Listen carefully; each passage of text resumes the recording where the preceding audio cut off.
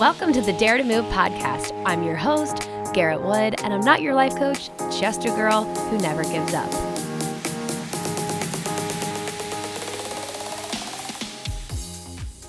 What is up, you guys? I'm so excited to be back with an interview for you after the Labor Day weekend. This is going to be awesome. It's going to be fun. It's going to make you think a lot about your own relationship. We have Miss Katie Grimes in the Cambridge studios. Just kidding. This was recorded at my apartment though. And I'm so excited because we talk a lot about relationships. And Katie Grimes is a happiness strategist. She is what I would almost see as a love coach in a lot of ways. She works with people on their relationships with themselves and their partners, and also with finding a partner. So I'm excited to dig into that today. And I have to note that we do really truly focus a lot on being single and dating more so than relationships that are further along. And we do hope to do part 2, which would be focused more on her work with couples that have longer term relationships. I obviously loved dating as much as I hated it. I thought it was a really fun time. And during the time when I was dating and putting myself out there, it actually made me feel even more comfortable to put myself out there to make new friends. So in case you missed Sunday's episode 85 about loneliness and making friends, check that one out because I do think that it in some way, shape, and form kind of flows into this episode today about how to find yourself and how to really find happiness. And for me, happiness comes from very connected relationships with friends, loved ones, and my partner. So I hope you love this episode. We do cuss a little bit and we talk a lot about dating. And I hope that if you're single, this gives you some hope. And if you're in a relationship, this is also enlightening because we do get a little bit into the relationship side of things. So shout out to Katie, who is owner of the Heart Vials. You can find her in all of the links on in the show notes, you guys. And let's give Katie Grimes a very warm welcome. All right, guys, so I'm super pumped. This is my second ever interview in my apartment. I'm here with Katie Grimes. Katie, how are you? I'm good. How are you? Good. I'm glad we could do this on short notice. We are acquainted through Sarah Gaines. Yeah. Shout out to Sarah. Thank you for hooking us up. Gotta love the mutual connections, when people are like, hey, you should meet so-and-so. I know. Sarah is the best at that. How did you guys meet? Same. So someone made an intro and said, you should get in touch with Sarah. I feel like everyone needs to know Sarah Gaines. You guys should go back and listen to that episode. I'll tag it in the comments. She's the best. So we're going to talk today all about love. Yeah. We're talking about relationships. We're talking about your story with creating your own life, as most people. And in true podcast fashion, we're going to start with a quote. And today, the quote is not firm, but it's something I read last night in the book called The Soul of Money by Lynn Twist. And she basically says that every human, under all their fears, all their desires, everything, is at their core the desire to love and to be loved. Like everybody, universally. And so I'd love to know how that speaks to you because to me, it's interesting to put a title of saying, oh, it's all for love, when I don't think most people would. Oh, it's so well said. And I think that's a really good summary, too. I've been focusing in a lot lately about money, so I thought it was interesting that the book was The Soul of Money. I, too, believe that we're put on this earth to love and to be loved. I had a death in the family. I've actually had quite a few in the last 18 months. And a girlfriend of mine, when I was going through the tough stuff, said to me, there is no greater gift in life than to be loved and to have been loved. And I was like, it brought tears to my eyes because I really do believe that. And I think when sometimes we're mourning the loss of someone, we fear that all of these terrible things, like they're going to miss, me getting married. They're going to miss this. They're going to miss that. But the reality is like, we have this beautiful journey to have loved them. And like you were saying before we started the podcast, everybody loves love. Yeah, everyone loves love. And that's why I'm so glad we get to do this. And we're going to get to talk about your business. Is it the Heart Files? It is. Yeah. I love that. I think it's so fun. It's like a fun, sexy name for what you do, which I'm excited to learn more about. But the second question that we're going to do, I just obviously spoiled it a little bit, but if you're sitting on a plane and someone asks you, what do you do? How do you answer? Yeah, so I usually tell them that I'm a happiness strategist. And I love that. Yeah. I coined the name. I actually got the strategist portion from Tony Robbins because most people associate him as being this like life coach. And I think life coach often will have a negative connotation. But I found for him, like as I was following him and other people who do what he does, it really is all about strategy and how it breeds into every aspect of your life. And I thought to myself, what's the journey that I've been on? The journey has been to be happy in any way, shape, or form, and knowing that every day is totally different. I'm not happy every day. That's a question I get asked a lot.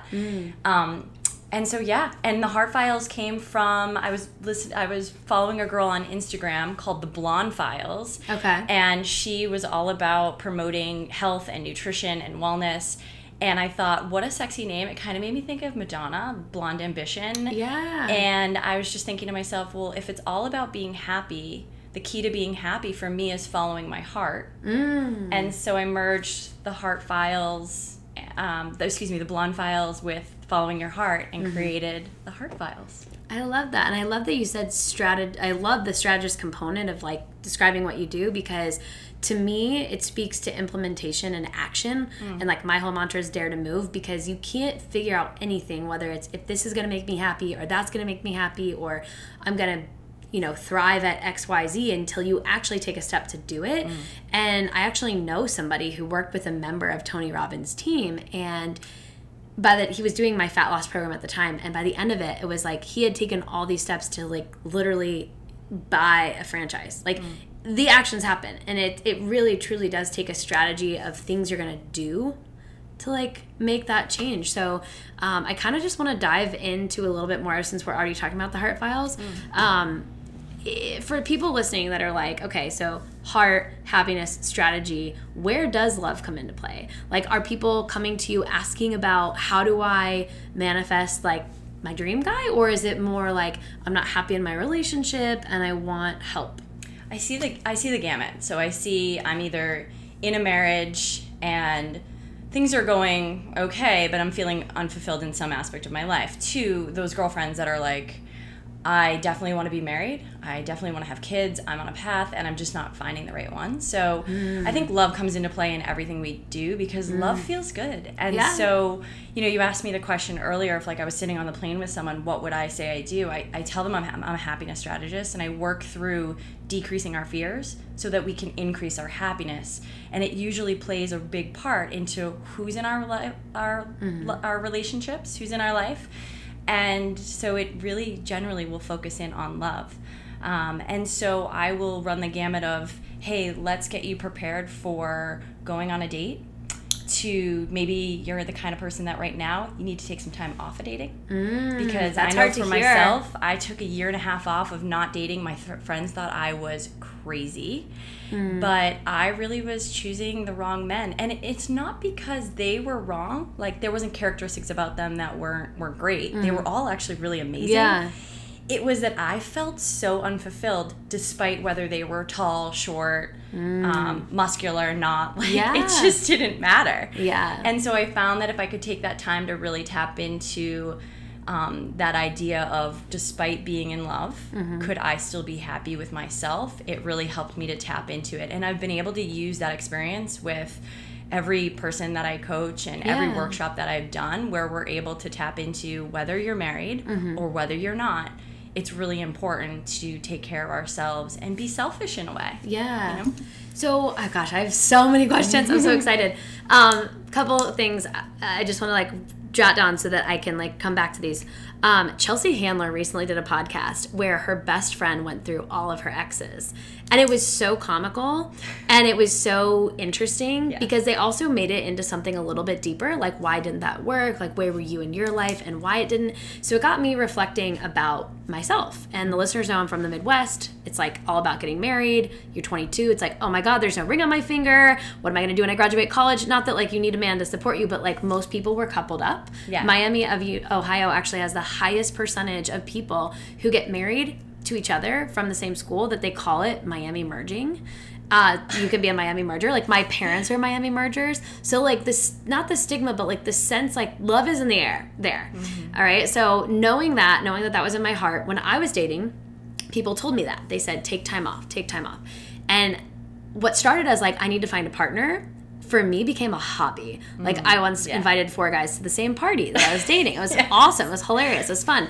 But what I thought to myself was, I'm looking for a partner, when in reality, I was just ended up having fun and I wasn't ready. So what do you tell people in, like, to know if they're ready or if they're not? Because I do believe you can date and have fun if you're not ready. But, like, it might not be the healthiest thing, because it's like hindsight's 2020. Yeah, I think you touched on it right at the beginning, which is the energy around it, right? So for me, when I'm in a place where I'm really calm and I use the word obsess a lot, because I think fantasy and how we repeat our thoughts over and over and over again can be that kind of negative energy where we're like, that's kind of all we're looking for and that's all we really want. It's all we're talking about. Yeah. I totally used to do it all the time. My girlfriends were like, could you please stop talking about Julian Edelman? Like, you literally are obsessed. You don't even know him. Like, cut it out.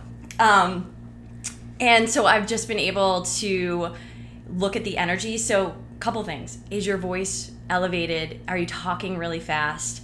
Or is it all you can think about, all you can talk about? Is it all that you're doing? Like you said, what's your energy around it? Yeah. How are you dressing? Yeah. Are the boobs out and the hair's always done and the makeup always done? Because I've been there. Yeah. And then there's the other part of it, which is like, it's calm and it's peaceful and it's like kind of whatever happens, happens. Yeah. Like, my aunt called me the other day and she's like, so what's the deal? Are you and your boyfriend having kids? And I'm like, and I was like so calm when she asked me. I was like, I just feel there's like no whatever pressure will be. And I'm okay with it. Now, had you asked me that maybe 5 or 6 years ago, I probably would have been in that really chaotic energy that I just described. So that's the advice that I always give people is, how often are you talking about it? What's the energy like? What's your voice? And if you don't know, ask someone that you really trust, because chances are that they can pick up on it. They can sense it. And really quickly, I also have always said that I want to write a book. And one of the books that I want to write is something along the lines of like the lessons from my boyfriends, because I have learned something beautiful from every single one of them. Yeah. And whether it was that we were the kind of relationship that maybe we were fighting, or maybe we couldn't get enough of each other,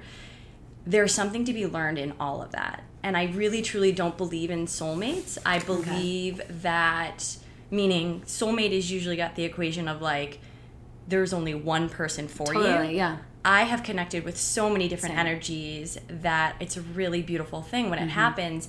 And often my biggest lesson was from the guy that I think was a mirror reflection of me. Like, all the things that were going on with me that I didn't like about myself, he had. And so we had really high highs and we had really low lows. But I think he was brought into my life so that I could really look at my own behavior and say, you know what? I've got to make a pretty great change here. And that was about 10 years ago. Wow. And then every relationship after that, I could really show up more authentically and more genuinely. Yeah. And now I feel like I'm in a relationship where it's calm and it's peaceful, and I don't mind if we call a couple times a day or we don't talk in a few days. Yeah. It's like really independent, and it's really beautiful. Awesome. Yeah. I think that one thing you're highlighting is the importance, in my opinion, of dating, because had you not dated someone who highlighted and brought that self-awareness to you of like some of the things that you could improve on or things you didn't like about yourself that you really wanted to change, like you wouldn't have been aware of it. And that's also something like that happened to me in several relationships that I had. Just spending time with someone and really getting to that vulnerable level is so huge. And the creepy but like positive thing for me is that my fiance now, out of the 4 people that I would say in my life I dated seriously, he has qualities of all 4 of them so to a T that sometimes I'm just like, oh my God, am I like, it's almost creepy because it's like, if I were to just say, write the highs of each of the 4, it's like, that's Jeff. I mean, and then his own personality, but like their positive qualities he has. And like you learn what you want in that experience. So if you go back to the energy comment that you made about what's your energy around dating? I had a very chaotic energy. When I started to date so much, I got stressed. Like, why isn't it working? Why isn't it working? I brought it up to everyone. And you're right. The people in my life were like, hey, chill. You are too stressed out about this. This should not be stressful. And it wasn't until I surrendered that I was like, I remember one day I was sitting on the couch. I have a baby brother. He was born. We're all around the couch. And I just was like, you know what? I've got everyone that I need in my universe of like my close family here. And this is so magical. Like, if I never meet anyone, that's like, I'm so lucky for this moment right now. Week later, I met my fiance. Yeah. So how do you talk to people about that phase when they don't want to feel like they're giving up? Because we talk about the never give up attitude on the podcast, but they also like, they don't want to force it. Yeah, so I hear a lot of guys and women talk about this, that particularly those who are single. So let's refer to those that are single and dating. Perfect.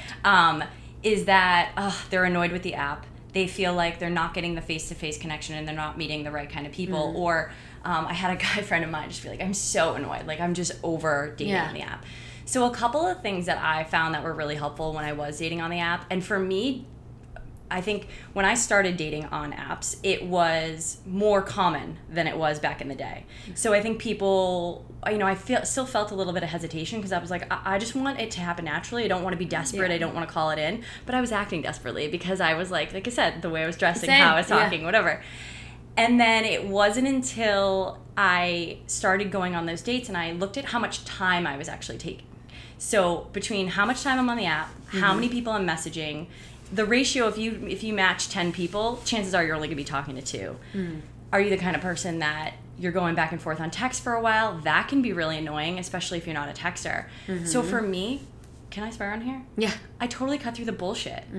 I was like, I put on my profile who I was. And guys, if you're listening, please put who you are and put a really great photo of yourself that's not shirtless, because it's like, I want to know what's underneath, like, once I actually get to know you. And I think guys are opposite in that way. But I found for me that I needed to state what my 2 do's were and my 2 don'ts were. So I put, I don't want a guy who does drugs, and I don't want to date a dad. So it completely, like, ruled all those things out. By the way, my boyfriend does not do drugs, but he is a father. And so my perception has changed. But that being said, that being said, I definitely just wanted to narrow the focus. And then I think the other thing I did, too, to kind of cut out the bullshit, is I asked them if they would be open to having a quick phone call. And I literally meant that, like 5-10 minutes. Let's hop on the phone. Let's see if we gel. Now, it's not really common for people to pick up the phone anymore. And so for me, I'm like, I don't want to date a guy where we see each other on a Friday.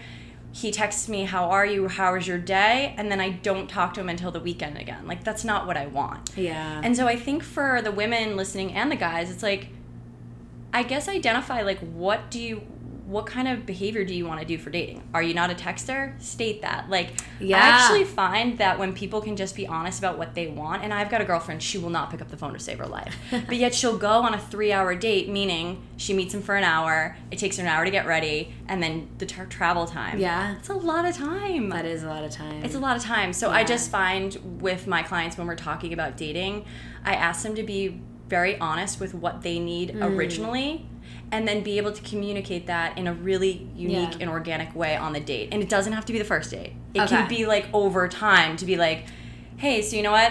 I know we've been texting a bunch, but it actually doesn't really work for me to be on the phone as often because I have this job that doesn't allow me to do it. And got it. Or whatever. That's very good advice. And I think I'm speaking for my former self and any of the women listening that are what they would call, like, super single right now, and have dated the bad term that, like, the people call them, like, F-boys or playboys or people that ghost people. So when you get to that, like, first I have to say that those terms exist for guys. I was ghosted by several guys. I was asked out by guys who had girlfriends.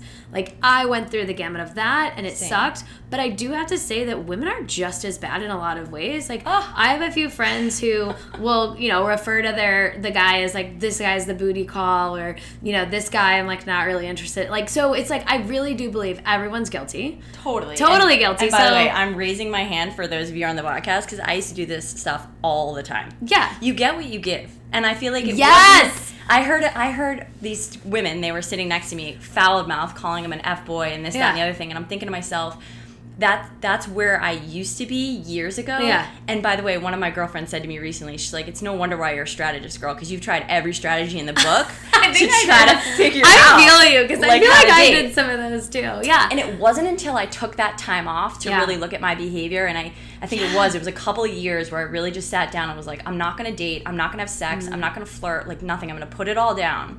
And that was eye-opening, because for the girls that are super single in the house, I was scared shitless. I was like, I want this person. I want to spend my life with someone. And I love what you said about, like, you could be surrounded by family, right? And have this moment of just, like, I'd be completely happy. Totally. But my mind would go to the I'm completely happy, and then, like, I'd leave my family's house and be like, I'm so alone. So who am I calling? Yeah, like, I'm alone. Oh, that was, like, always the worst feeling, is, like, you are surrounded by love, you see your parents' love, or your brother's love with his girlfriend or whomever, and then you go do the drive home, and you're like, I just want to hold my partner's hand sitting next to me. Yeah. And I think you talked about this a bit, too, about faith. Like, I really think, and by the way, regardless of what you believe in, it doesn't have to be God. It doesn't have to be something. Anything. It's just, like, to have, my mantra this year has been, have faith no matter what. It's really hard to practice. Especially when there's a lot of uncertainty. Yeah. And I don't say this from a place of, like, I have a boyfriend now, so therefore I know No, I don't. Like, we're still working it out and figuring it out. Yeah. But I definitely have gotten to a place where I just say to myself, you know what? Like, this is my person today. It's working out really well. And when it's not, we have that talk to say, you know, this is what I need, or what do you need? And so I think one of the questions that he asked me when we first started dating is, could you take a look at kind of what you think you need from this relationship? Wow, that's amazing. And I'd like to share what mine are.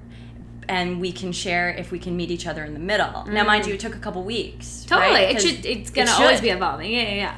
And so it was a really mature question to ask, because it helped me to put things into perspective, so that when we were dating, I would stop bringing in that old negative, like, F-boy mentality, or calling and seeking validation. Like, one thing I do is, after we go on a date, I don't text him that night. And I just don't, because for me, I'm good. I think I'm good. I already got my cup full. Yeah, that's also a really good perspective. And I want to segue in a second to, like, the relationship part of your work. I have a couple other questions. But when it comes to people who feel like throwing in the towel, and I feel like sometimes it's like, you know what you need. So it's like, if you even hint at it, you're probably right. You probably do need that. Like, do you encourage that time off of dating? Do you say to people to set a time limit? Do you tell, like, I'm going to take 6 months off, or I'm going to get off the app, or I'm going to, like, what strategies do you give people who are, quote unquote, at their wit's end with it? Yeah. Specifically just for dating, or those that are in relationships? For dating. Okay. So what I've generally done is ask them to really look, we kind of take an inventory. Like, what are the things that are kind of causing them to feel like life is a bit unmanageable, and that it just kind of feels a bit negative. And so we sort of assess from there as to, all right, you know what, for a while it'd be really comfortable for you not to talk to these people. And even though you might not even be fantasizing about this person or think he's hot, if you think that there's a little bit of energy around it, why don't we just kind of steer clear from these people just for, like, the next month, and kind of see what comes up. And then the other thing I always recommend is a year. It seems crazy to people. And then what's beautiful is around month 3 or 4, there is such a freedom that happens. That's happened to, like, my 2 really good friends that ended up in great relationships. It was like, But I've worked with some of my clients where after 6 months, they are so in tune with what they need, and they're taking the guidance. By the way, I guide from a place of intuition, meaning asking them questions to give me the answers, and then we kind of, here's what I'm hearing, that sort of thing. I've had clients who have been able to date within 6 months, and then there's been others, myself included, that were over a year and a half because I just wasn't grasping it, and I was trying to like hold on for dear life and force this situations, and I was just like, and there was like deaths and things like that happened, and those take time. I shared with you before, I was a victim of a crime during that time of not dating, so during that time too, that set me back a little bit because I was just like, I'm not in a place to date right now. Yeah, but the self-awareness there is huge to be able to know that. And so my quick like single-dom phase was a little over a year and a half. In the first like 6 months, I was like, I'm looking for somebody. And then even though I was like, oh, I'm just newly single, I'm not. But like in my head, I was like, I'm looking for someone. Totally. But it was like the full year of 2016 for me when I was dating like the world, that it really was just more like fun and freeing. And I had a moment where I was like, I can't imagine who in this world could actually fit into my life, because even though I was complaining about being single and I really deep down wanted someone, I also was aware that like I got up at 3:30 in the morning every day to teach 5 a.m. workouts and worked on the weekends. I'm like, technically speaking, like I really don't have time for anybody. You make a great point. And for the people out there that are dating, like, are you making time? Because I have a couple of girlfriends, they really want to date and they really want to find someone that they can travel with and connect with, but they aren't making the time. And what's an investment that you just don't know what the return on is, which is stressful. Well, I think it goes back to that idea of being like, oh, I'm kind of annoyed with the dating apps and I'm not meeting other people. But I think for me, it's a bigger question. What else is going on with you that you don't want to let someone in? Because I think a lot of us too, I think you talked earlier about that quote of loving and having been loved. Like, there's a big fear of intimacy. It's something that I work on within myself. It's with clients and in workshops. Like the fear of, if you see me as I really am, will you leave me? Yeah. And like when you ask that question of yourself, like, and you're like, oh, I'm not dating right now, or I haven't met the right guy, or don't have time. Like, is there something going on bigger? And is there stuff that needs to be healed? Because chances are, probably so. Maybe it's an old breakup. Maybe it's a death. Whatever. That's a really good point. And before we go on to the relationship thing, so my relationship was more or less love at first sight. Like our first date was 17 hours, and by the end of it, he was like, yeah, like, are we good? Like, he's like, I got some loose ends to tie up, but like, we're good, right? And I was like, yeah. And then we saw each other like 12 hours later. But I didn't like look at him and be like, oh my God, this guy's the one, because he was wearing 2 hats and like, I heard that one I was like, really? Like, I can't even see your face. He was so proud of his hat. He was like, so proud. It was Bruins. But I knew like there was something about his energy where I could be speaking to the vulnerability and being ready to show your whole self. Like I was so ready to show like everything, scars and all to him. And I think my secret weapon to be able to do that was I was writing a book. That was the most cathartic thing I've ever done. I was literally healing all the trauma by writing it all out. Yeah. So I had done the work without realizing I had done the work. So my question for you before we move on to relationship work that you do is, do you believe in love at first sight? So I do. Oh, I love that. And it kind of goes back to the question that you asked earlier around connection and energy. Like, I've seen a lot of people that are incredibly attractive. And for me, it's different. I feel this energy that, you know, I've had to really work on not turning it into love. Because I can. Yeah. I can do that in my mind. I think a lot of women can, too, because we're hopeful. Especially if you go into dating hopeful. Yeah. You see the hot guy with the cute puppy and you're like, maybe that's my guy. Yeah. I mean, I've done it all the time. Me too. But funny story. So the guy that I'm dating now, I actually met back in 2003. And I'll keep a very long story short. Went on a few dates. Nothing ever really happened. I traveled. Came back the following year. Repeat the same pattern. I finally come back and he's in a relationship. And so we weren't able to continue forward. But I had always thought about him throughout the years. But I didn't really chalk it up to love at first sight at the time because I sort of had this old patterning where I definitely would see someone or keep in touch with people that were like, I really shouldn't have. Yeah. And I think it was because I always had this fantasy of like what could have been or what would have been. I think we all get that. Yeah. And so it got to a point where I put that boundary up. He put that boundary up where we weren't going to keep in touch. And then his father passed away. My girlfriends love to joke with me about this. But his father passed away in September, October of last year, and ended up going to the funeral. And we reconnected then. Oh, wow. And I knew his dad really well, so it was not unusual for me to show up.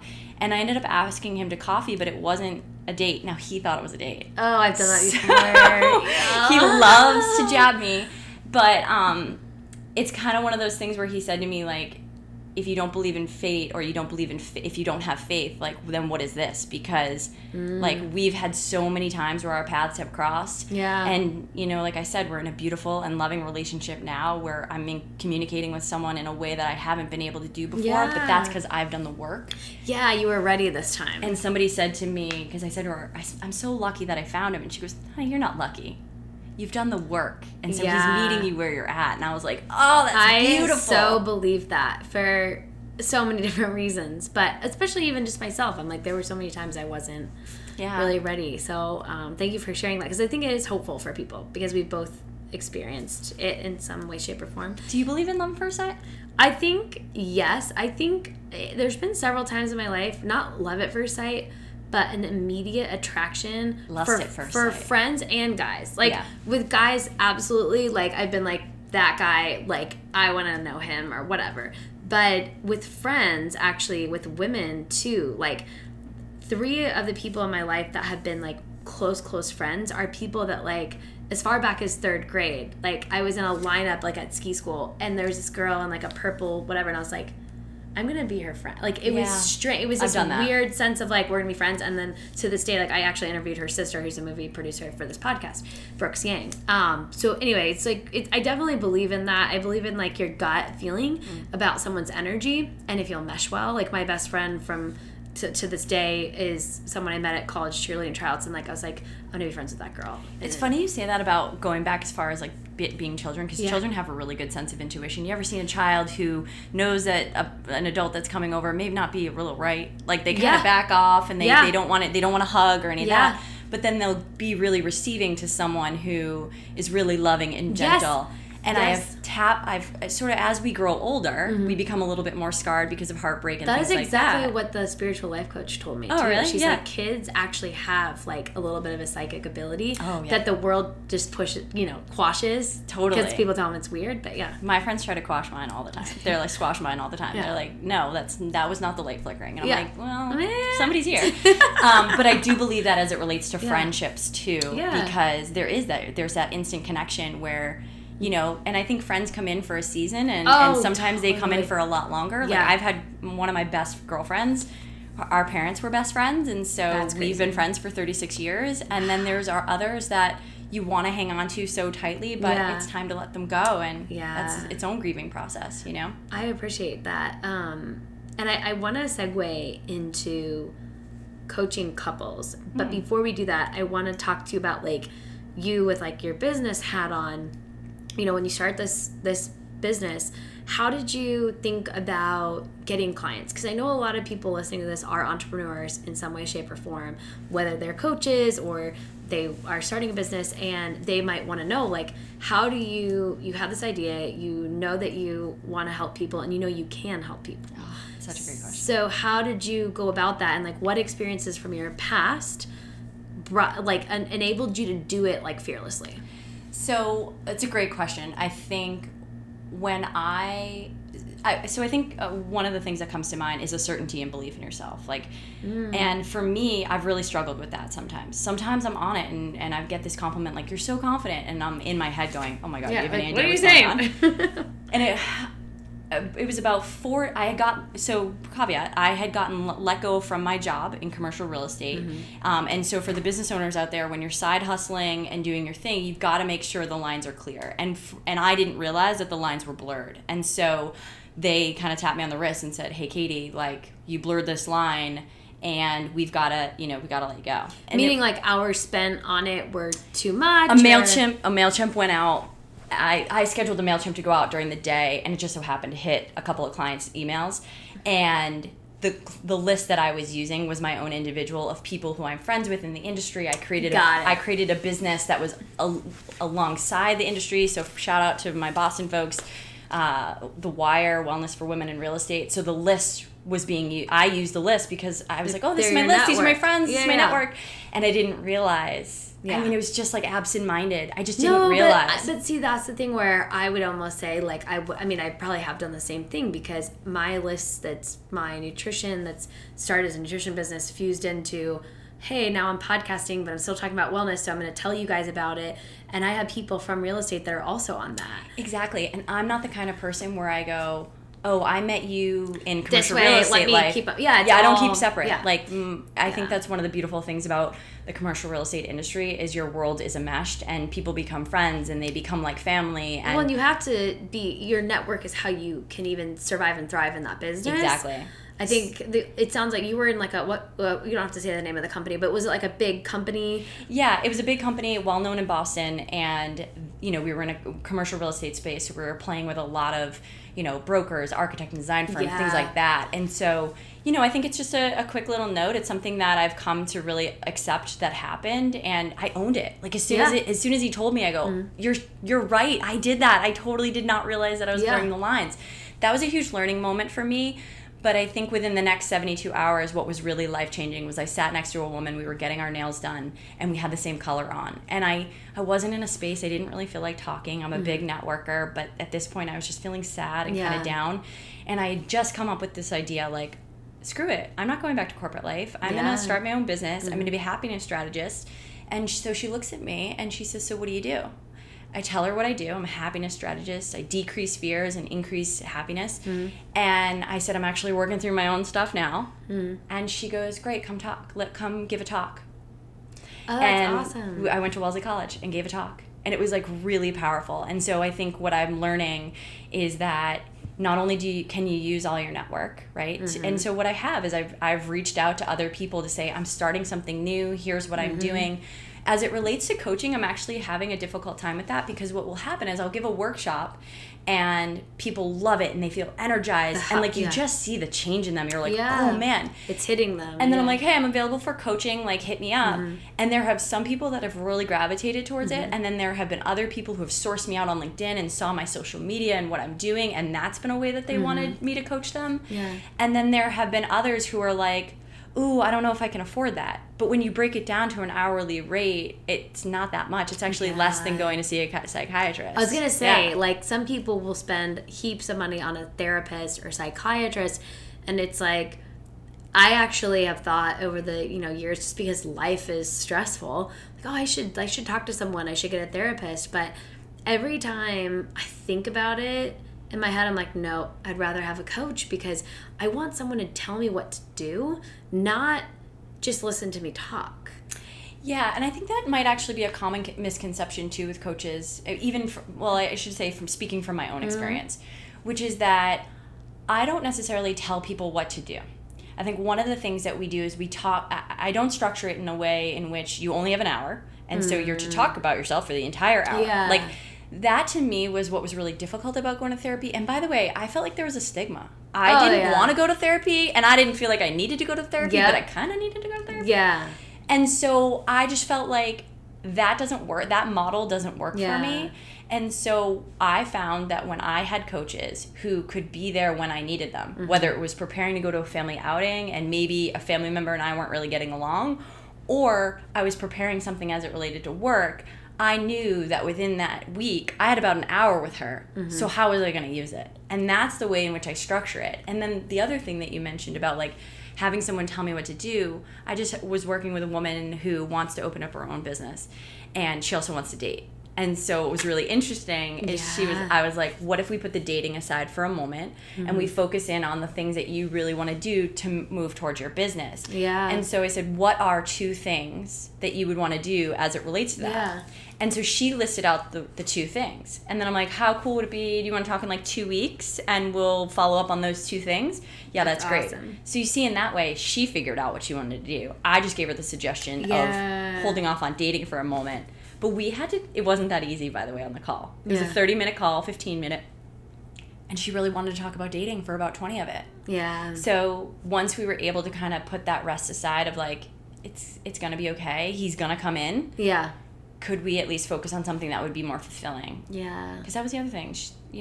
I loved what she said. She was like, I'm bored. I'm bored and I want to date, and that feels really fulfilling because when I flirt, I feel good. Yeah. Yeah, I think we all do. Right? I'm like, oh, that's fun. But so I think one thing that comes to mind is, like, for me as a fat loss coach, it's kind of almost like a concrete thing you can grasp. It's like, today I'm 20 pounds over the weight I want to be, and in the future I want to weigh 20 pounds less. Can you help me? Sure. And even that, when I first started doing it, I felt weird even introducing myself as a quote-unquote fat loss coach, because I didn't want people to think I worked with, like, fat just has a bad connotation. Thanks to our culture, it's just like people don't, it's not a nice welcomed term. But a lot of the people that I work with are highly motivated. They go to the gym, they just want to change something small. And even in the experience I've had as a coach one-on-one, it's very personal and it's very vulnerable. And even that, which can seemingly be concrete, hey, I want to lose 5 pounds, can you help me? Sure. It's like, why do they want to eat? Why is it hard for them to eat around their family? There's so many things that go into it. So many other things. So I can imagine it's hard to coach a relationship because someone has to be willing to, like, either A, let it all out with what's going on with their fiance, their husband, or just dating, or they're very single and they have to talk to you about their issues of why dating's hard for them. And so it definitely is like I would assume there's more steps in getting that client to really invite you in and commit, because they don't know what they don't know. And it's not like, I mean, there's a million people helping with weight loss in this world. There's not a million happiness strategists. Yeah, I think that's really well said, because one of my coaches said to me, she's like, I think you need to narrow your focus. And I said to her, well, I feel like when I'm explaining what I do, it breeds in all aspects of your life. And, and I totally believe that trust is earned over time, right? So one of the things for me was I really needed to know that you were the kind of person that would show up and say what you mean. Yeah. That's it. Those are the two things. And that whatever I say to you and you say to me stays between us. Yeah. That is earned over time. That means that the person is calling me when they say they're going to call me. Absolutely. If they're not available, then they're reaching out and saying, hey, something came up. I'm really sorry. Can we reschedule? Like, at least verbalizing that. It's something I try to practice every day, and I don't do it well. I've had foggy brain. Like, talk about gut issues. I know you did a podcast on that. Oh my gosh. My gut issues are up, and as a result of that, I'm super foggy brained. But I do my best to really live by that principle. And so what I always recommend to people is, we'll do a 90-day session together. But if at any time it's not working for you because we're not gelling for personalities, one, let's communicate about that. Yeah. And two, it's okay to part ways. Yeah. But I find dating is very similar to finding a coach, in the sense that you need a couple of dates and a couple of sessions to get to know someone, so you can really assess. Which is why, even though I really had a hard time doing this, I really encourage the people I coach to refrain from having sex right away, because it blurs the lines and it really doesn't give you a chance to really truly get to know someone, because it's important to know, are they going to say what they mean or do what they say?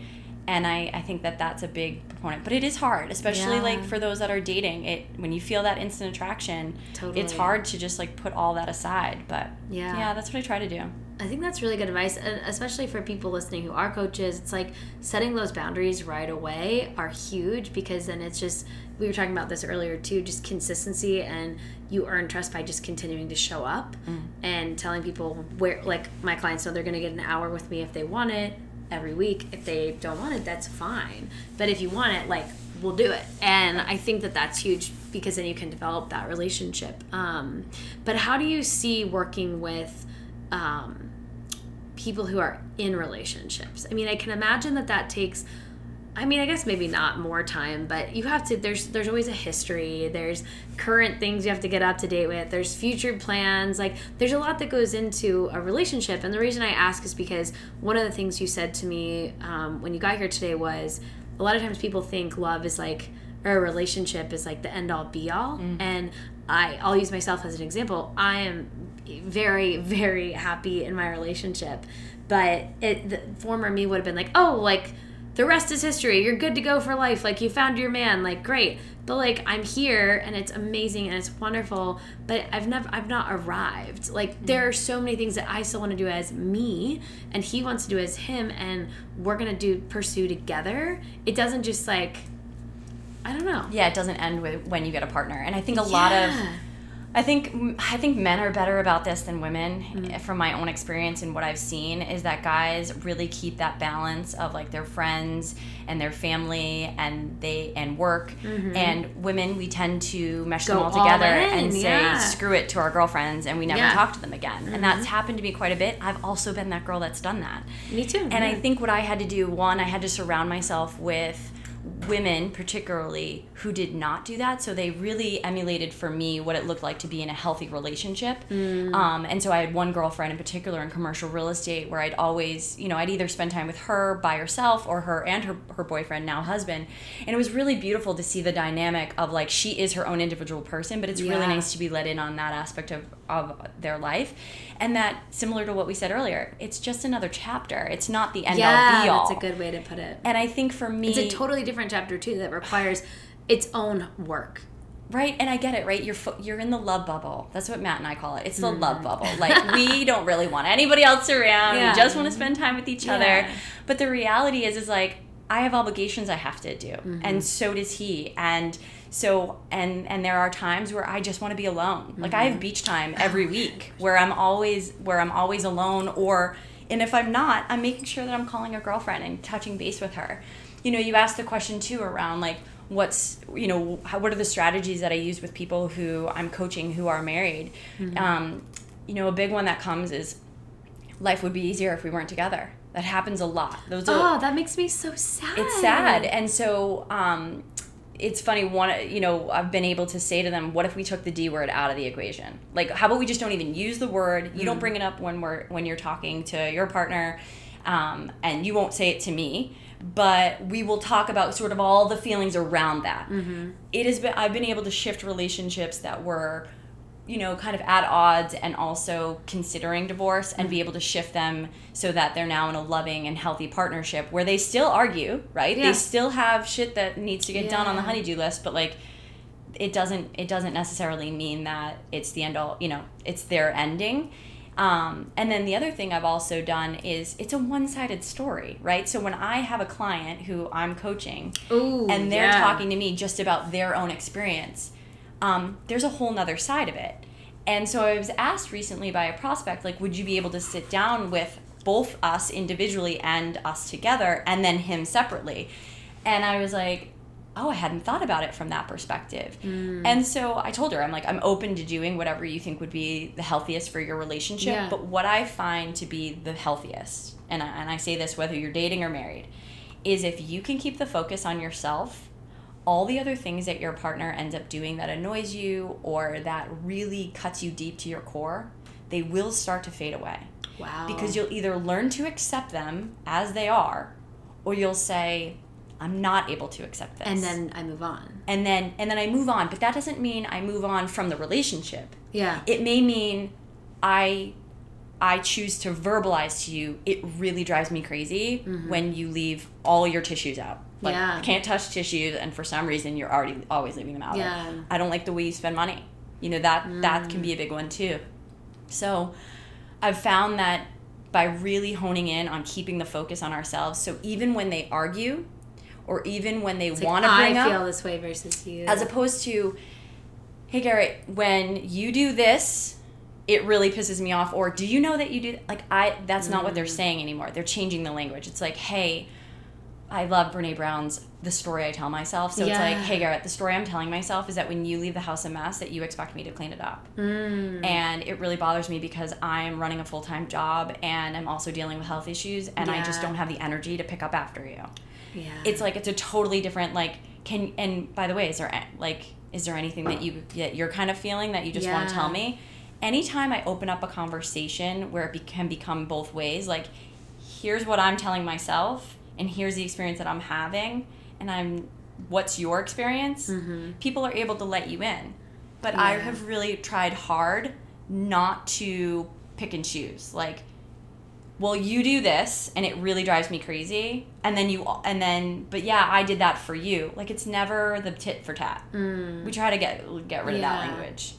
No, I think it's just it's also just like a strategy of better communication, and communication is everything. Like, I don't know if I've ever waited more than 24 hours to tell Jeff something I'm feeling, whether it's happy, sad, negative, positive, whatever, because I'm just like, I need to voice how I feel. And I'm an open book. He's a little bit different, that he'll tend to hold things in, but the longer we've been together, the more I can say, hey, that's not your normal response. Like, are you okay? You know, and come from in a place of empathy. But it's always a battle to keep that communication, like, not a battle, it's just takes consciousness. Like, it takes like a lot of mindfulness around it in general. But I think it sounds like you're working with people, new relationships, old relationships, some that are suffering, some that, you know, aren't. Are there any signs that you see where you're like, maybe this relationship needs to end? And like, but for me, I noticed the positives of relationships. For instance, I have friends that when I was single, I was hanging out with them and their significant other. And I love that. I love that, like, I could tell, I could just hang out with them and be the third wheel. And I love that I have friends that can hang out with me. But that's always a sign. Like, I know that if I can hang out with my friend's significant other and not miss either having someone in general, now that I have my fiance, like, not miss him. Because of course I miss him, but like, be cool because they're cool. I think that's like a really positive thing to balance a relationship, to have friends. But are there any signs that you see that are like red flags for people? Yeah, I think it's when your partner is...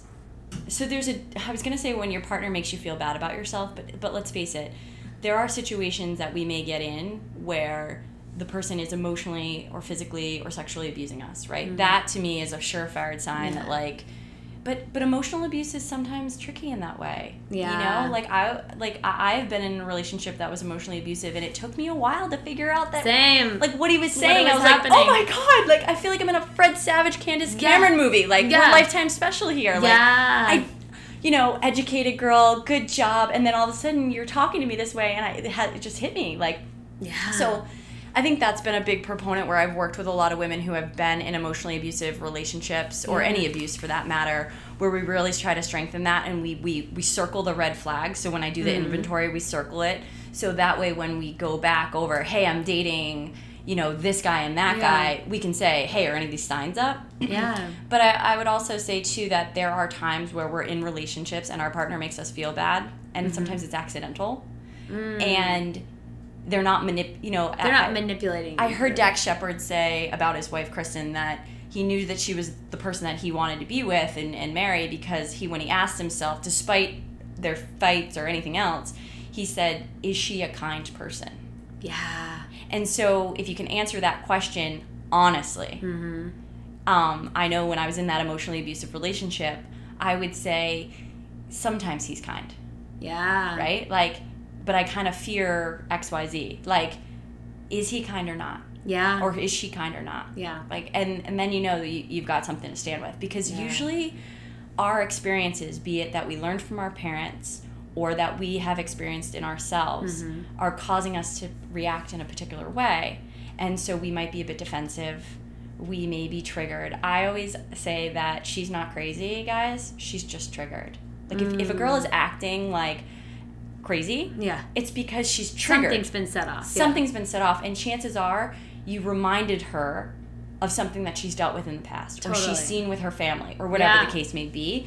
And so I find that a big root of what I do is looking back at where was the first memory of this, or where does this fear come from?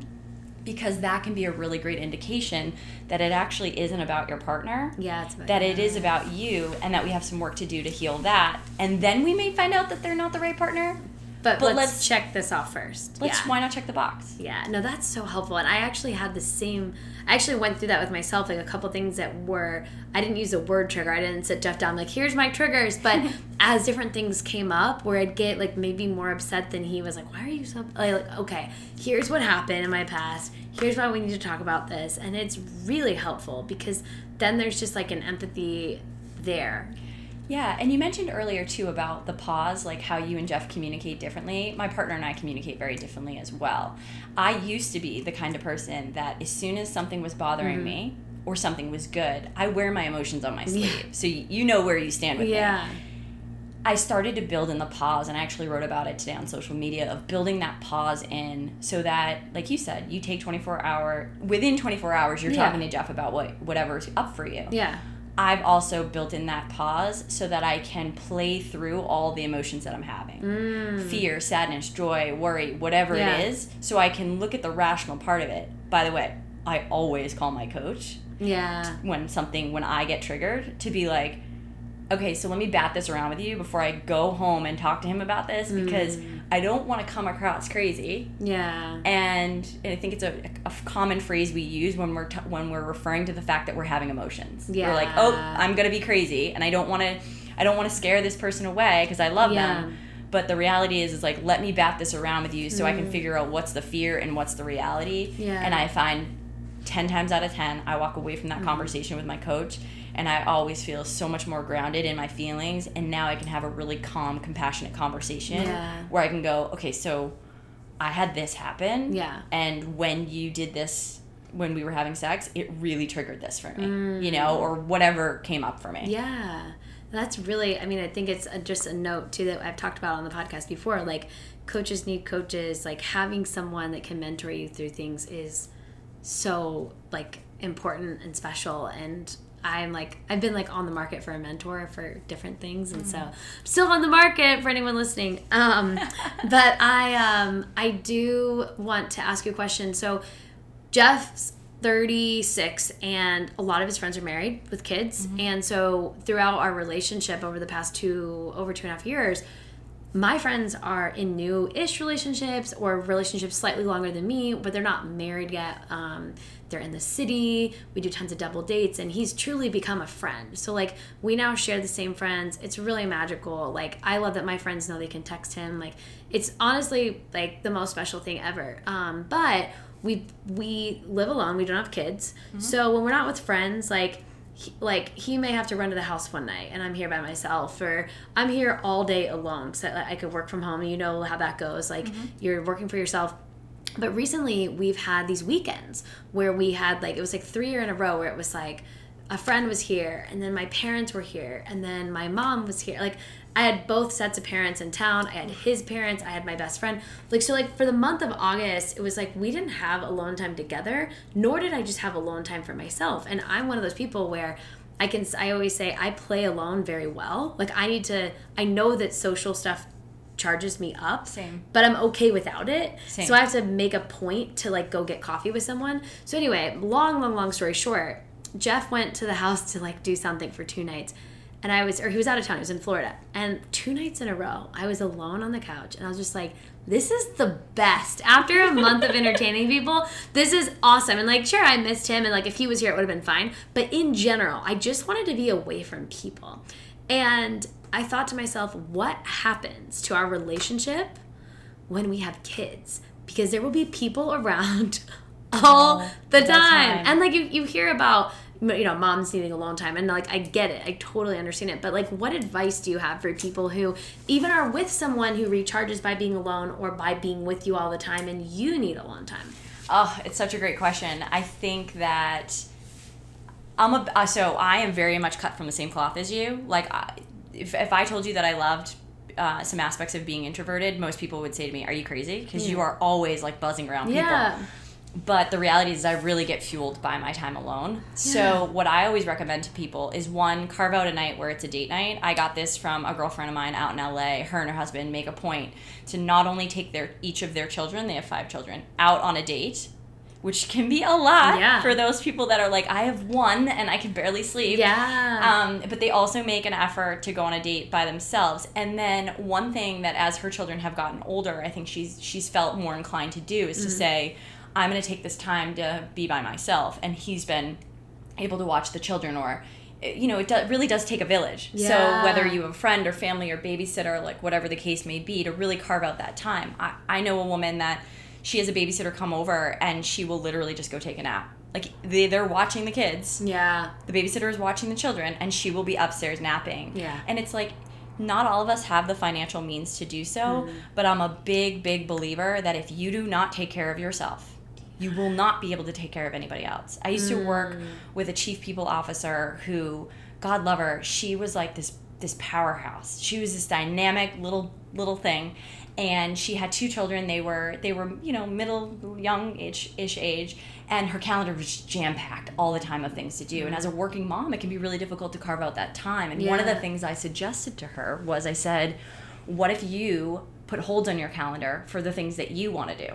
And so I think over time, I think now almost 5 years later, she's still doing it. That's awesome. But to see the balance and the shift in her, I think it's been a really great perspective. And then, I think I'm a big proponent of even just talking to your partner and saying, I'm having a day. Yeah, Is there any way that at 5 o'clock when you come home, I don't want to bombard you by like, hi, how are you? It's so good to see you. Here are the kids. Yeah. I'm out.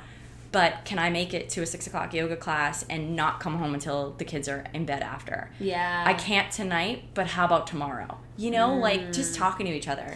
Yeah, I love that. And like just being able to know just not be afraid to ask for it. And not be afraid to say, I can't handle life right now. Yeah.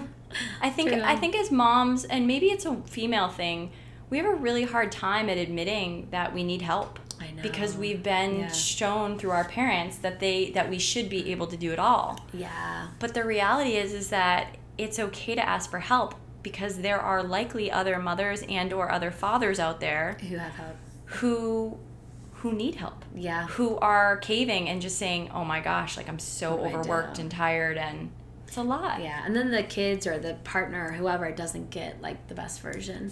Well, yeah, and we repeat the patterns that we see. Children are so impressionable.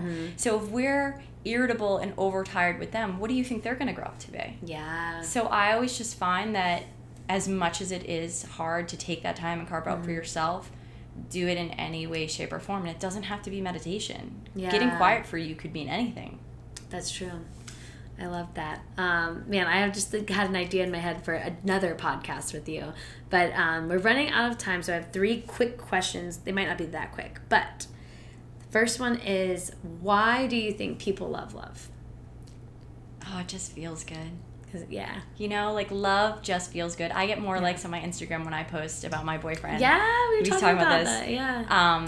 I think people like seeing other people happy. I was going to say, I think it's the happiness factor, because they're like, whoa, like when they're together, they both like a happiness level beyond when they're by themselves. Yeah, and I think people ultimately want other people to be happy, and they also want it for themselves. Yeah. And so I think it's like the one language that we have where we can like a picture or send somebody a DM and say, oh my gosh, this is a great picture of you two. Like, it makes us happy to see it. Yeah, I love that, and I agree.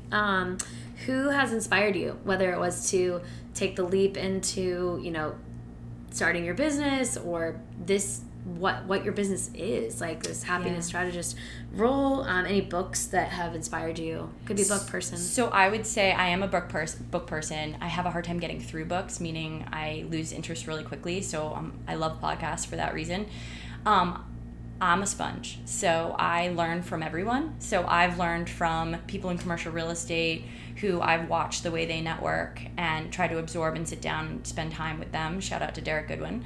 And then I have sat down with like my mentor. She was my woman that had been in my life for a really long time. She's since passed, but she was my go-to business person, also my coach. Like, I actually I believe that every connection that we have is meant to help us learn and help us to then share that knowledge with someone else. Yeah. So I would take the lessons that Derek would give me about networking, and then I would pass it along to someone else. I love that. I think that's like so crucial. And there are also, I just try to follow as many podcasts, and I share a lot with my friends. So I'll be like, a girlfriend of mine just told me about Amanda Francis, who really focuses in on manifesting money, and then Sarah introduced us. Like I just try to kind of take away those connections from there. I love that. And then really one quick thing, because I know you're going to ask me a third question, but the Summit of Love is an event that I created. That was going to be my thing. Yeah, I was like, what's coming up for you? Yeah, let's talk about it. Good plug. So when we were talking about self-love and acceptance and then loving others and really finding that balance, I created an event that I'm also speaking at. It is Saturday, November 9th. It's a long holiday weekend, and it's in Kittery, Maine. So for my Boston people, that's literally like 70 minutes north. It's not even that far. And there'll be four to five speakers. We're going to be really focusing in on self-love, acceptance, balancing our lives. And what I'm hoping is that by bringing a community of like-minded women together, what we'll find is that the thoughts and feelings and experiences that we're having are very similar. And so that we'll feel less alone. And I think people are craving that interaction. They're craving that time together. But what we've decided as a team, the speakers and I, is that we will also have time for people who are really want to get quiet. There'll be a space to do that. And you're not going to be locked away in a room. There'll be space with Reiki and meditation and things like that in between the sessions. Nice. So it'll go session break. And during the breaks, you'll have an opportunity to also talk to other women who are in this kind of health and wellness space that you might get fueled from. I love that. I'm excited. And Maine is a beautiful place to just get out of the city. And you should see this view. It's like unbelievable. 180 degrees. It's the view at Pepperell Cove for anyone who wants to check it out. And I would say the other things that I have coming up is I'm going to start a podcast, thanks to you and helping me just get started here. And then I'm also available for coaching. I have a couple more spots left. I'd say probably 4 more spots left for coaching. And then I also have my Fear Less workshop. So you can check out my website for all those dates. And it's theheartfiles.com. So with an S, heartfiles.com. Awesome. And your Instagram handle for people to find you? Yeah, it's kg.katiegrimes. So kg.katiegrimes. A lot of my friends call me KG. So. Oh, nice. Yeah. I'll put all of that in the show notes so people can find you. And I'll just throw it out there so we can manifest it. I do want to have you back on to talk about marriage specifically, because I could talk about dating all day. I had the most fun with dating. Dating was like a hobby for me. And so we obviously talked about that a lot today, but as someone, I'm getting married next summer, so I want to talk about marriage, and I'm coming from a place of I want to talk about what I'm looking forward to, because I feel like I have a great relationship, but I also have a lot of friends who are at a point where they're like, is marriage, do I need to get married? Can I just have a partnership? So I want to dive into that with you. I have so much good stuff. We should schedule it. I'm just throwing it out here now so you guys know that we're going to do this. We're going to do it again. Yeah. So thank you guys for listening. Check out the show notes. And as always, dare to move.